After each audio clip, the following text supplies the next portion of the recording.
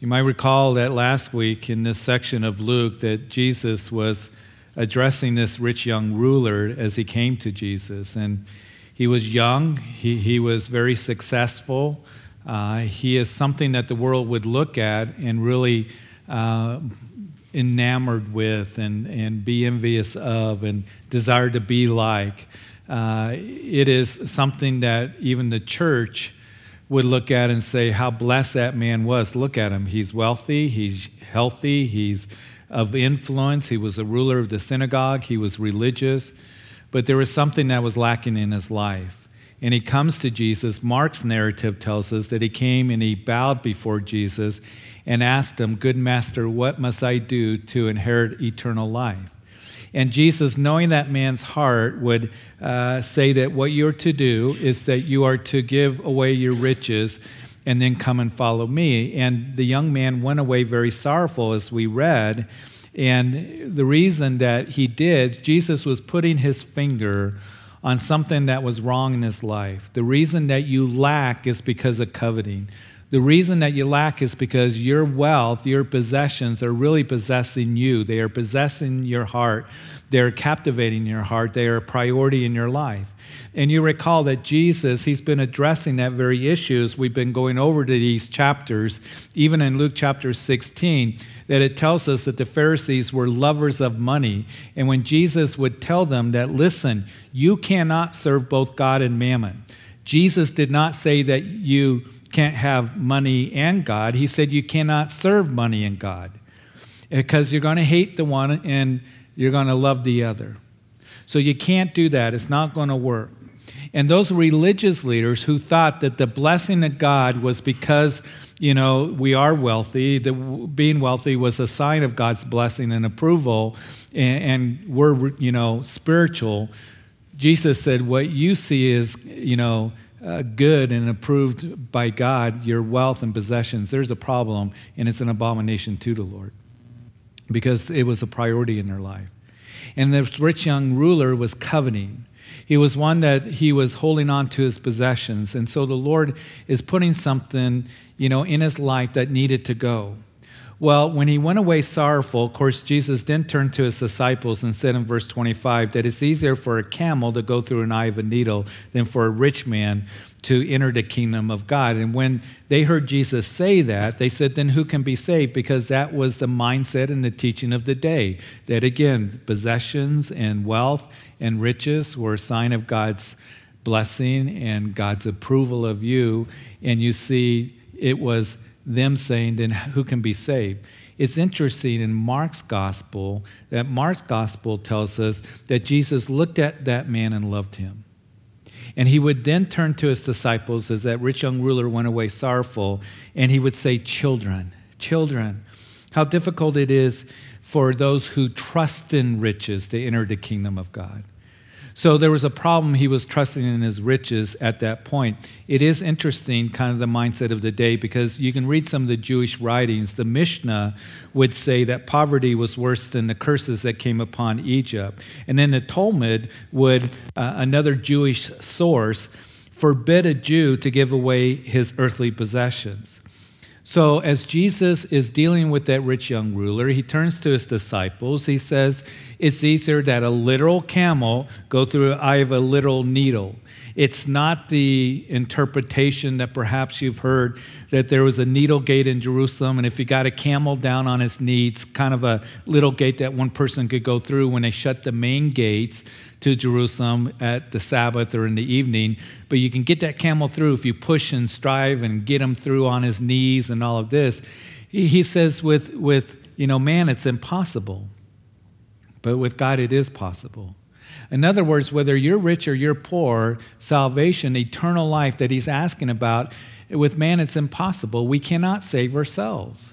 And a lot of people think that if they just push and strain and strive and do enough, that I can make my way into heaven. I can enter into the gates of heaven. And that's not what Jesus is saying at all. He's saying with man it's impossible, but with God it is possible, because in a few weeks, in a short time from what he is saying to this rich young ruler and to his disciples, he's going to go to a cross. and is going to die for sinful humanity, and 3 days later he's going to rise from the grave. And now it is possible for any of us to come to him, to be forgiven, and receive salvation, which most of us have done that are here listening to this message. With God it is possible, what he's provided for you and for me. So then, after that conversation, Peter then pipes up, and let's pick up our text in verse 28. And he says, see, we've left all and followed you, and Lord, we're not rich. We've left everything to follow you. We've left all. So Jesus said to them in verse 29, as surely I say to you, there is no one who has left house or parents or brothers or wife or children for the sake of the kingdom of God who shall not receive many times more in this present time and in the age to come eternal life. So as you follow the flow of what Luke has been writing here, Peter watching Jesus deal with this rich young ruler, and that young man went away sorrowful. Jesus then tells his disciples, it's hard for a rich man to enter the kingdom of God who trust in his riches, because the tendency is that they trust in their riches and they don't think that they need God. But the things that are impossible with men are possible with God. So Peter pipes up and he says, well, we've left all to follow you. What is it that we're going to get? Lord, we're not like that rich young ruler who is unwilling to pay the price. And Jesus answers, you're going to receive many times more in this life and in eternal life. Now, again, Mark's gospel records that Jesus tells them that you're going to receive 100-fold now in this time. So what is Jesus saying to them? He is telling them that you're going to be blessed, you're going to be tended and well taken care of, you're part of the kingdom, and don't forget that the real reward is going to come when you get to heaven, in walking with the Lord, in following after the Lord, and in serving the Lord. Know that you may lose out in this life. And you see those disciples and many other Jewish believers, the church that began in Jerusalem and spread to Judea and then Samaria to the ends of the earth, those Jewish believers, they lost a lot. They would be persecuted. They would lose their family. Their family would ostracize them and have no more relationship with them. They would, even in Jewish homes, hold a funeral for you if you made a commitment to Jesus Christ. And it was very hard and it was very difficult. And I want you to know, as Jesus is saying, you're going to be blessed in this life. You're going to be blessed in eternal life, certainly, as Romans chapter 14 and 2 Corinthians chapter 5 tells us, that we are going to stand before the Bema reward seat of Jesus Christ, and we're going to be given rewards, what we have done in the body, whether good or bad. And you see, you're going to be rewarded for serving Christ, walking with him, the things that you have done for him. And it's a wonderful promise that we have, but they needed to know that the Lord was going to take care of them, because in a short time, they would take that gospel out, and they would be persecuted, and they would be held out at arm's length, and they would lose their relationships. There was a breach with their families. And here Jesus is saying that as you follow after me, you leave house and parents and brothers and wife or children. You see, they would lose their inheritance. Jesus says, I'm going to take care of you.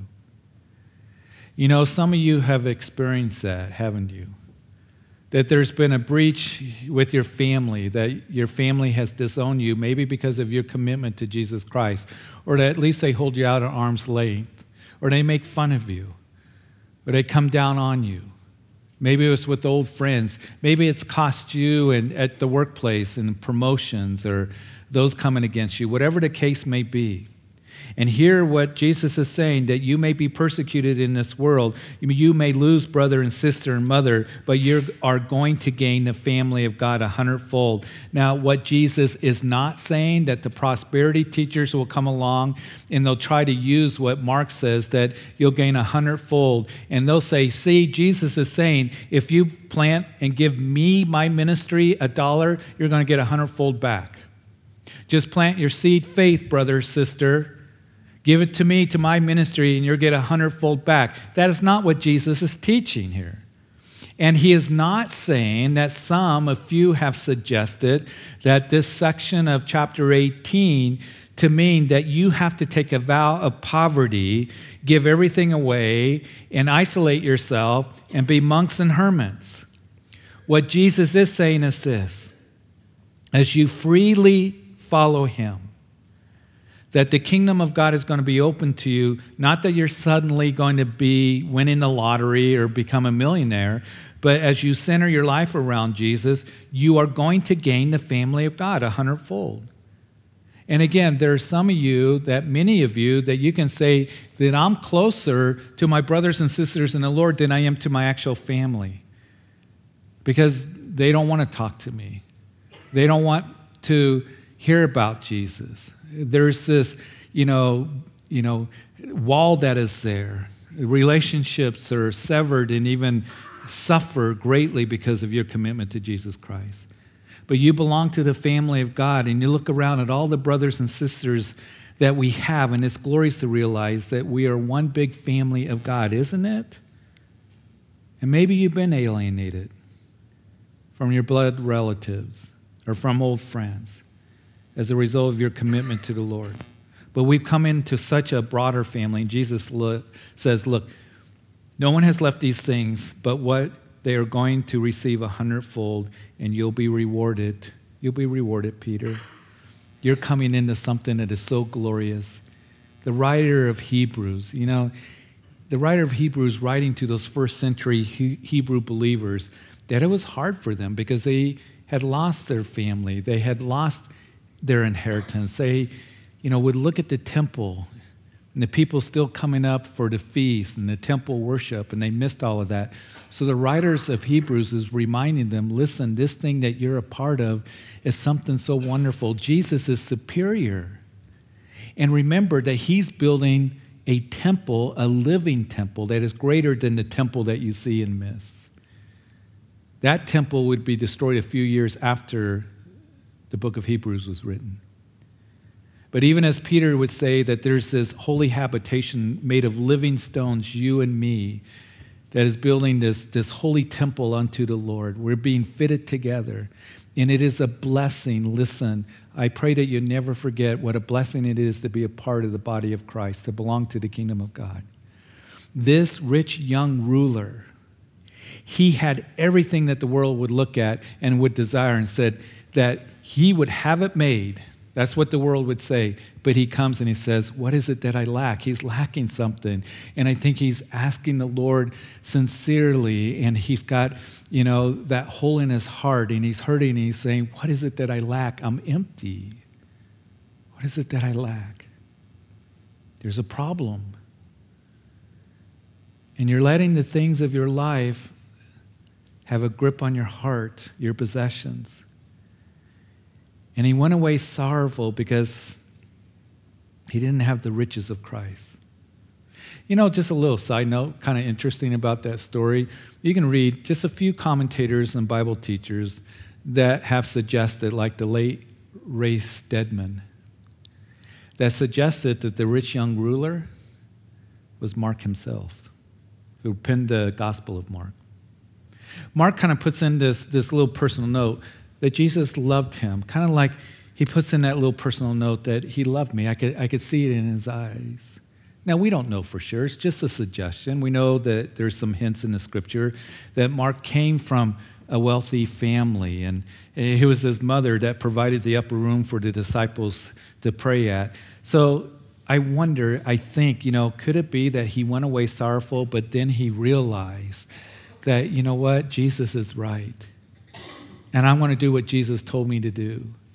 And I want to give away everything, and I'm going to follow him. And then we hear of a little side note in the Garden of Gethsemane that Mark writes. It's not in any of the other Gospels, of a young man that the soldiers grabbed his tunic, and he runs off naked into the night. And many have suggested, most scholars actually believe that was John Mark.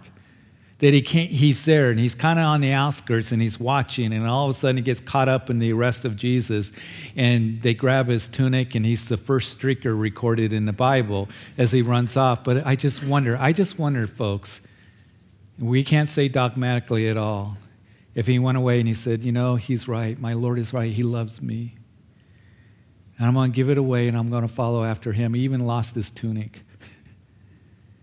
And he would be used in the early church. He traveled with Paul on that first missionary journey, and then Paul at the end of his life would say, send John Mark to me, he's useful.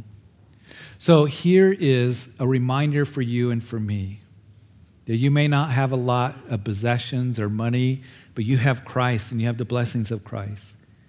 And you see, those of the world, they don't have that. They don't have that peace that you and I have that passes understanding. They don't have that joy unspeakable. They don't feel fulfilled and satisfied like you and me because they're drinking of the water of the world. And remember, it was Jesus that said that if you drink of that water, he said to the Samaritan woman, you'll thirst again. But if you drink of the water that I have to give, you'll never thirst again. Come to me, all who thirst, and drink of me, and out of your innermost will flow torrents of living water, as he cried out there from the temple in Jerusalem. Come and eat of me, of the living bread that came from heaven. And if you believe in me, you'll never hunger and thirst again. We are a blessed people because most of all, we have Christ, but we have each other. We belong to the family of God. And we're going to be blessed now in this life as we have the promises of God and the people of God around us, and certainly going to be blessed in eternal life as we stand before him to be rewarded what we have done in the body, whether good or bad, as Paul writes to the Corinthian church, in serving him and living for him and pleasing him with our lives. Well, then he takes his disciples, the 12 aside, verse 31, and he said to them, behold, we're going up to Jerusalem, and all things that are written by the prophets concerning the Son of Man will be accomplished. For he will be delivered to the Gentiles and will be mocked and insulted and spit upon. They will scourge him and kill him, and the third day he will rise again. So he takes his disciples aside and he says, behold, it's a word that is used in Luke's gospel, which means, behold, consider this, look at this carefully, this is really important. And he says to his disciples, I'm going to ascend to Jerusalem. Concerning the Son of Man, all things written, not just by the prophets, but through the prophets is a better translation. In other words, God wrote through the prophets to the page. You see, a verse that you and I need to remember is 2 Timothy chapter 3, verse 16. Timothy, he's telling young Timothy, you must continue in the scriptures that you have known from childhood. And know this, Timothy, that all scripture, that means from Genesis to Revelation, is inspired by God, which means inspired, God-breathed, inspired by God, and is profitable for doctrine, for correction, for reproof, for instruction in righteousness, that everyone may be thoroughly equipped for good work. And you see, it's important for us to understand, because I'm hearing more and more in the church that there are those who will say, well, we kind of dismiss, we don't really talk about that or that sin or that carnality because Jesus didn't really address it directly. It didn't come from the words of Jesus, and the other writings of the New Testament came from men. Don't believe that. It was written by God through those men, as holy men, that they were right to the page. It's all inspired by God. And if you hear anybody say, well, we can take the words of Jesus and believe it, but the rest of it, we can't really believe, or it's open to interpretation, I would suggest that you put your tail between your legs and you get out of there and don't come back. If you ever hear a pastor or ministry leader say that, it is all inspired by God, and that's a very dangerous place to be.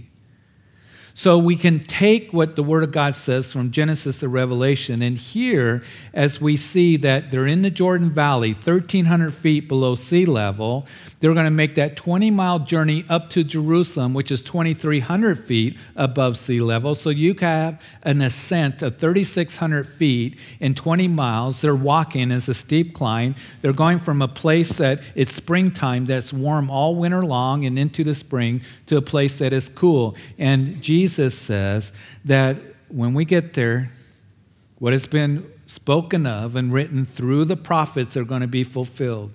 I will be delivered to the Gentiles by the religious leaders, and they're going to mock me, and they're going to beat me, and they're going to spit on me, and we're going to go up to Jerusalem. And you're going to be stepping into the pages of the prophets. Psalm 22, written 1,000 years before the crucifixion of Jesus. There's David, that amazing prophetic psalm that is written there as he's writing, is speaking of Jesus, all fulfilled by Jesus.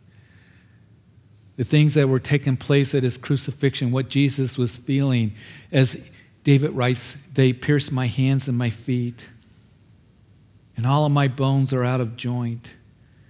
And they divide my garments. It's an amazing psalm.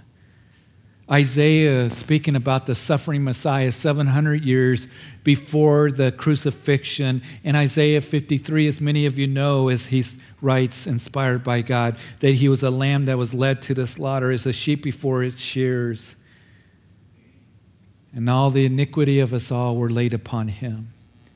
Everything's going to be fulfilled. Matthew in his gospel has 99 Old Testament quotations. 38 times he writes that it might be fulfilled.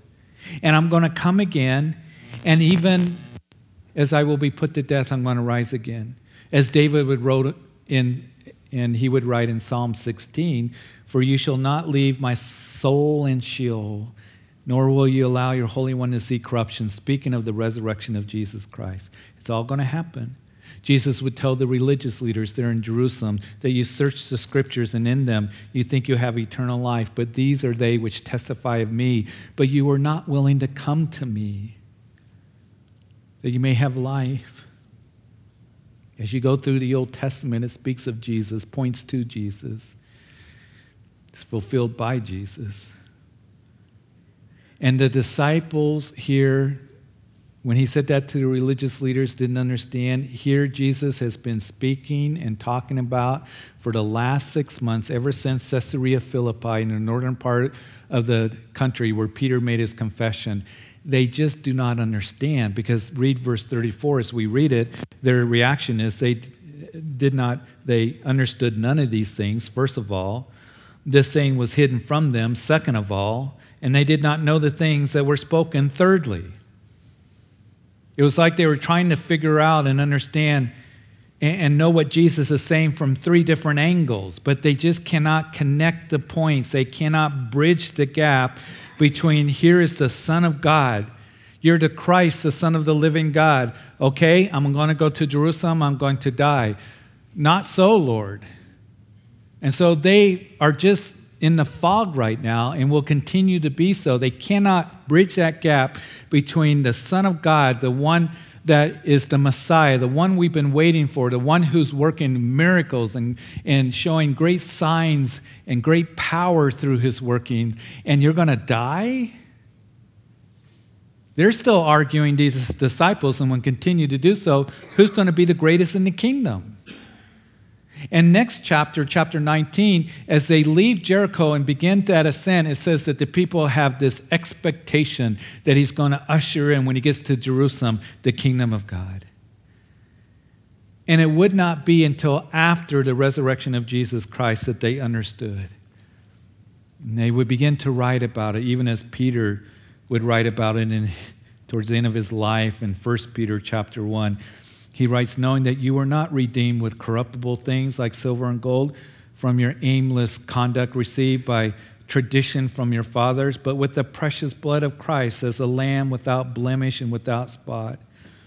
He indeed was foreordained before the foundation of the world, but was manifest in these last times for you, who through him believe in God, who raised him from the dead and gave him glory, so that your faith and hope are in God. Earlier in the chapter, he writes that we have a living hope that comes through the resurrection of Jesus Christ. Jesus would go to that cross, and they understood that, oh, he's the suffering Messiah. That's what the prophet spoke about. That he came not to free us from the tyranny of Rome, but to free us from a greater bondage, and that is sin. He is going to come back and he's going to rule and reign. But we've been freed from sin. But they didn't understand that at this point. So Jesus making his way through Jericho, we read in verse 35, then it happened as he was coming near Jericho that a certain blind man sat by the road begging. And hearing a multitude passing by, he asked what it meant. So they told him that Jesus of Nazareth was passing by. And he cried out, saying, Jesus, Son of David, have mercy on me. Then those who went before warned him that he should be quiet, but he cried out all the more, Son of David, have mercy on me. So Jesus, passing through Jericho in the Jordan Valley, is about ready to make that ascent up to Jerusalem. As Jesus is passing by, Luke tells us that there was a certain blind man that was by the road begging. Now, Matthew and Mark also tell of this same story. Matthew, who's an eyewitness, tells us that there were two blind men that were crying out to Jesus. Then you have, with Mark and Luke, they focus on this one blind man. Mark even names him. Mark names him, he says, that's blind Bartimaeus, the son of Timaeus, which means that he was probably well known in the early church. Again, Mark had a way of doing that. He had a way of naming names. Like, for example, at the crucifixion of Jesus, as he's carrying that cross and he collapses under the weight of the cross, and the Roman put a spear on the shoulder of a man and put it there and said, you carry this man's cross. And it's Mark that says, that was Simon of Cyrene, the father of Alexander and Rufus. It's like Mark is saying, you know these guys. That was Simon of Cyrene. He's the father of Alexander and Rufus, who, by the way, are named in Romans chapter 16. So there's real good evidence here that, as Mark says, oh yeah, this was blind Bartimaeus, the son of Timaeus. We know him. You know him. He's there in Jericho, and at this time, he's probably well known in the area of Jericho as well. He's begging by the road. Now, in the Jordan Valley again, that as you're there in that city, it was a major trade, route for those who were traveling, caravans, those who were, that were going back and forth from northern Africa and from Egypt, would come up through the Jordan Valley and then up into proconsular Asia. So there's a lot of caravans, there's a lot of travelers.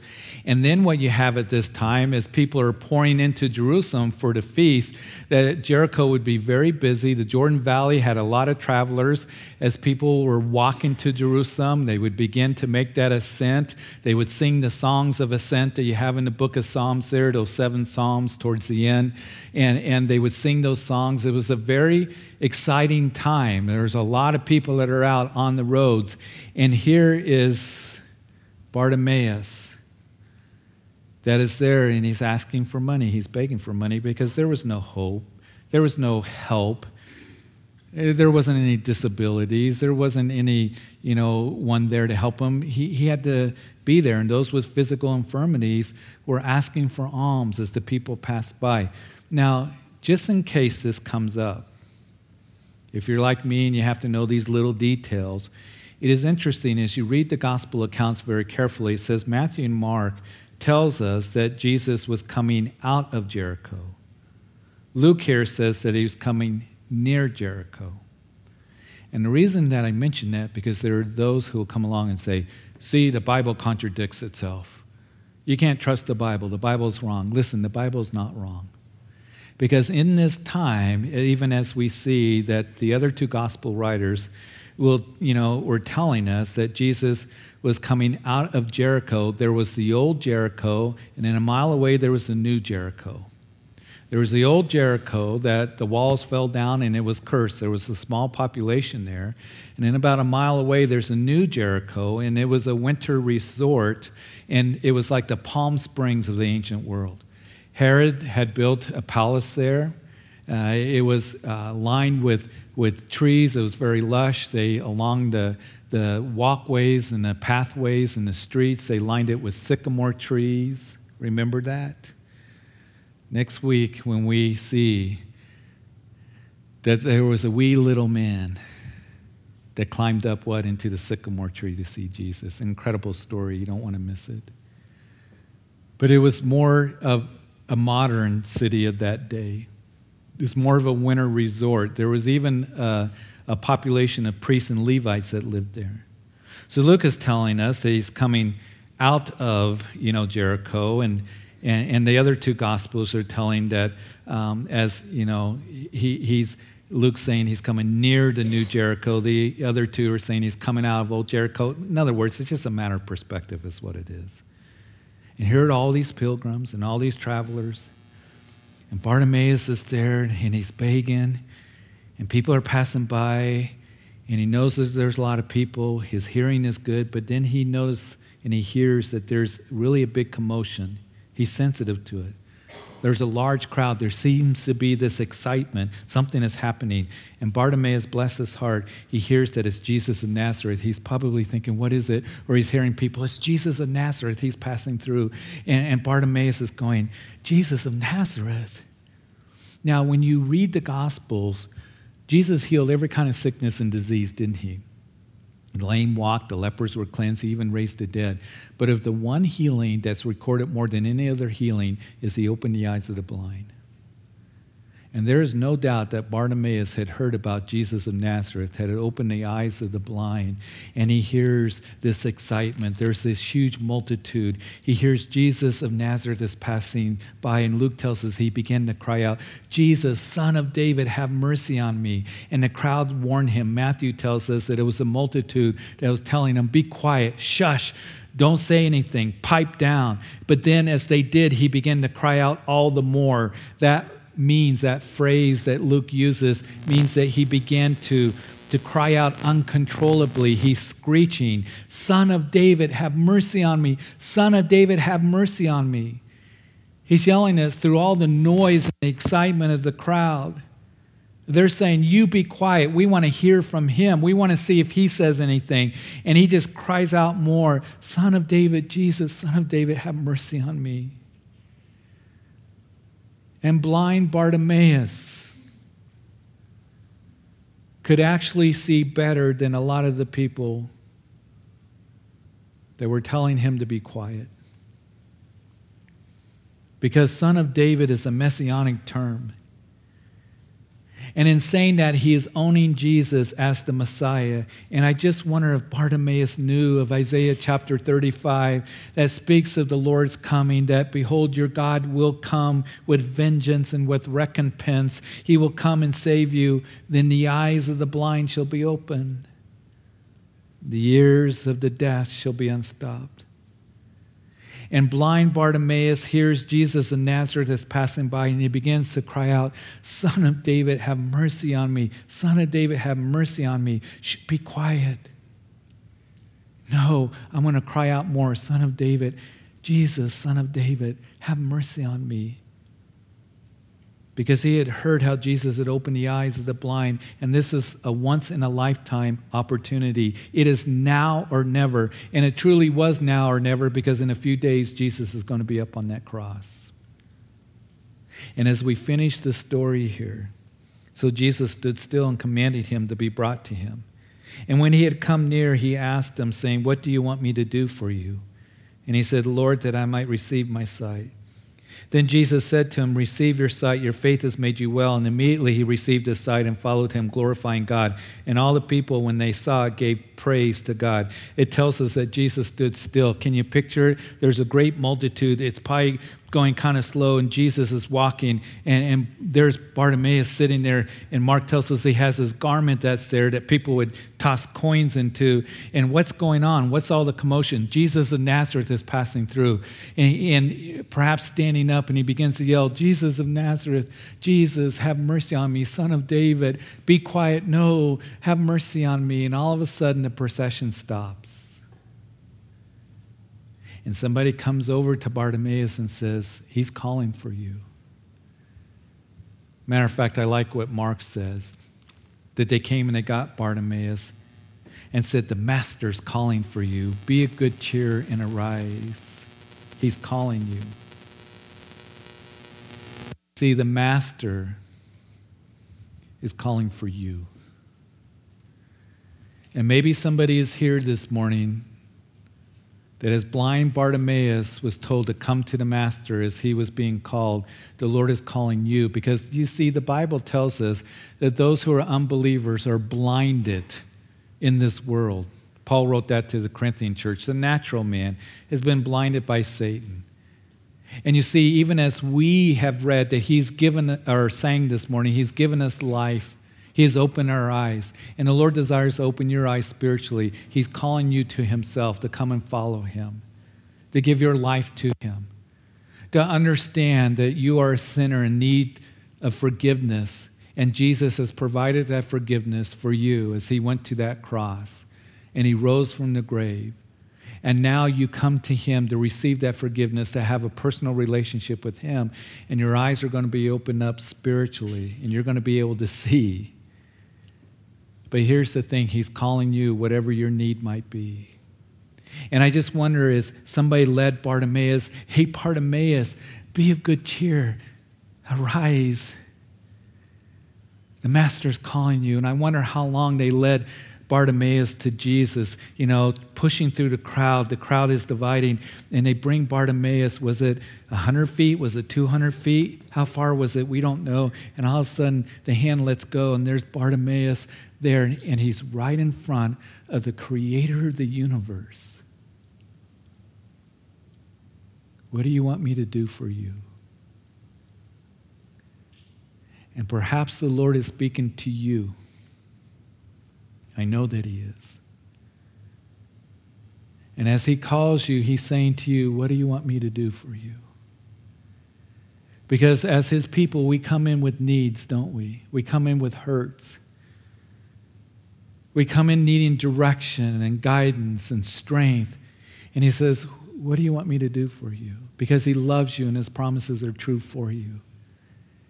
And we can say to him, Lord, I need that comfort. I need that guidance. I need this provision. I need this healing.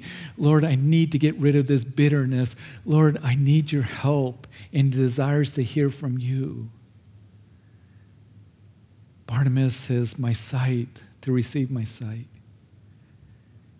And Jesus says, your faith has made you well. And it says immediately his eyes were opened up and he began to see. You can read an article on how complicated the eye is. Absolutely amazing.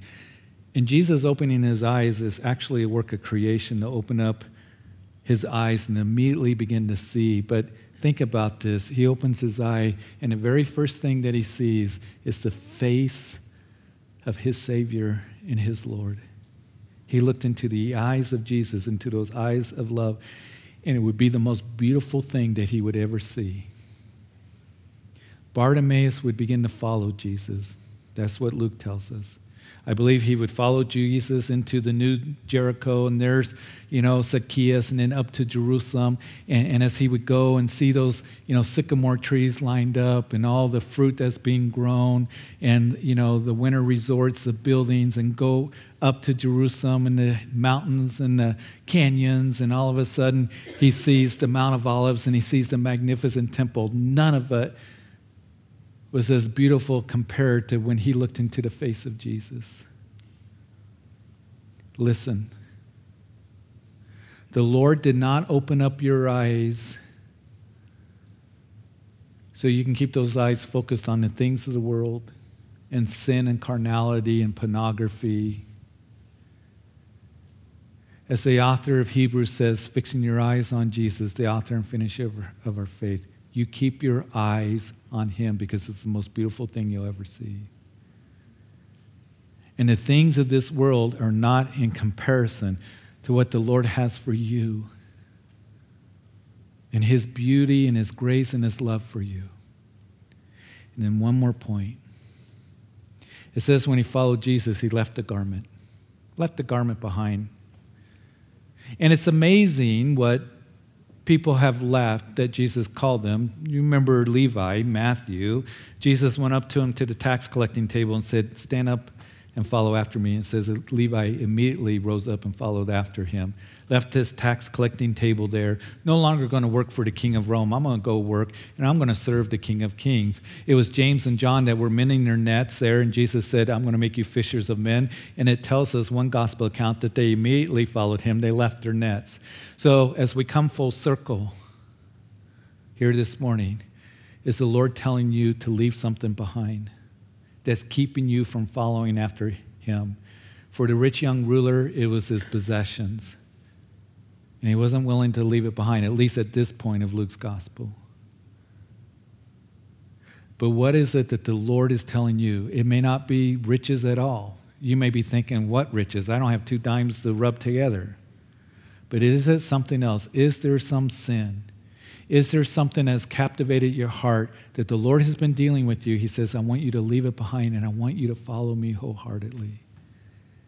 And this morning we can come to him in the honesty of our heart and say, Lord, there is. And Lord, I know I need to leave it behind because I want to fix my eyes on you, the author and finisher of my faith. The one for the joy that was set before you, that you endured the cross, despised the shame. And you're the one that has saved me. And you're the most beautiful thing in my life right now. Give it to the Lord. Leave it behind. Listen, the things of this world are going to leave you empty and dry and wanting and lacking and eventually death. Is there something that the Lord is saying, this has got to go, and you need to follow me? As we go to the Lord, ask him. Say, Lord, I know you've been dealing with me because you love me, and I need to leave it behind. Help me to do that and to follow you with all of my heart. So, Father, we thank you. We thank you for this time in your word and this story of Bartimaeus who teaches us so much. And Lord, I do pray, first of all, if there's anybody here that spiritually their eyes haven't been open, in other words, they haven't come and surrendered their life to you. If there's anyone here that you're here in this place, you're listening on live stream, going to listen on this message on the radio later, that you've never given your life to Jesus Christ, he's calling you. The Master is calling you to follow after him. He has provided forgiveness of sin. He died on that cross for you, the perfect Lamb of God. We're not redeemed with corruptible things of gold and silver, but with the precious blood of the Lamb. Foreordained before the foundation of the world that he would go to the cross for you. And he's here this morning, he's telling you he loves you, and he wants you to come to him and surrender your life to him, to be forgiven, to have the promise of eternal life, to come into right relationship with the Father. That's only through Jesus Christ. It's not through you, your efforts. It's not through a church. It's not through a pastor. It's not by being religious, by being sincere. It's by surrendering your life to Jesus Christ. Recognizing that you're a sinner. That's why Jesus says repent. And coming to him and surrendering your heart and life to him. Today is the day of salvation. No one else died for you and rose from the grave, only Jesus. He proved that he's the Son of God. He validated what he did when he cried out, it is finished. I've done the work and I paid the price.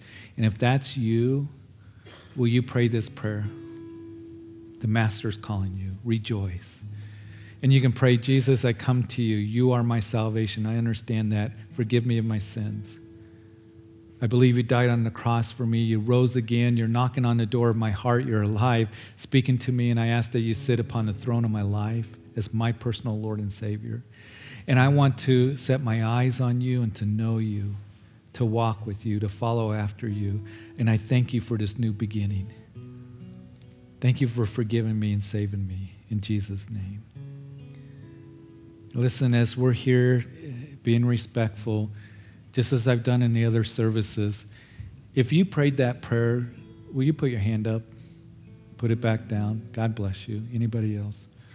Raising your hand doesn't save you, but just as Jesus called Bartimaeus publicly, that you're saying, I'm making a commitment for Christ right now. And if you're out in a coffee shop, you can raise your hand. Or if you're listening on live stream or on the radio, give us a call. But anybody else at all.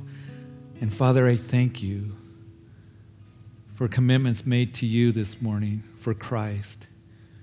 And I pray that they would be filled with your love and with your Spirit in this new beginning that they have. That their eyes have been open and they would see you clearly and learn of you and walk with you closely. Father, I also pray for those who are here that you have said this needs to be left behind and come follow me. Whatever it may be, that you would say to him, Lord, I'm going to leave it behind. I'm going to walk out here being freed. I'm going to walk out of here with my eyes fixed on you and following you. And in the honesty of your heart, you give it to him, your life. And the things of the world no longer are going to captivate me, hold me in bondage, blind me, deceive me. But I'm going to have the joy of the Lord just as Bartimaeus by walking closely with you and abiding in you. Father, I pray for those who are desiring that you would help them. You minister your love and grace because your compassion fails not, as we read. Father, I pray you bless everyone here as we go our way now. May we take you with us in our homes and in our workplace to be a light to others. And we ask this in Jesus' name. Amen.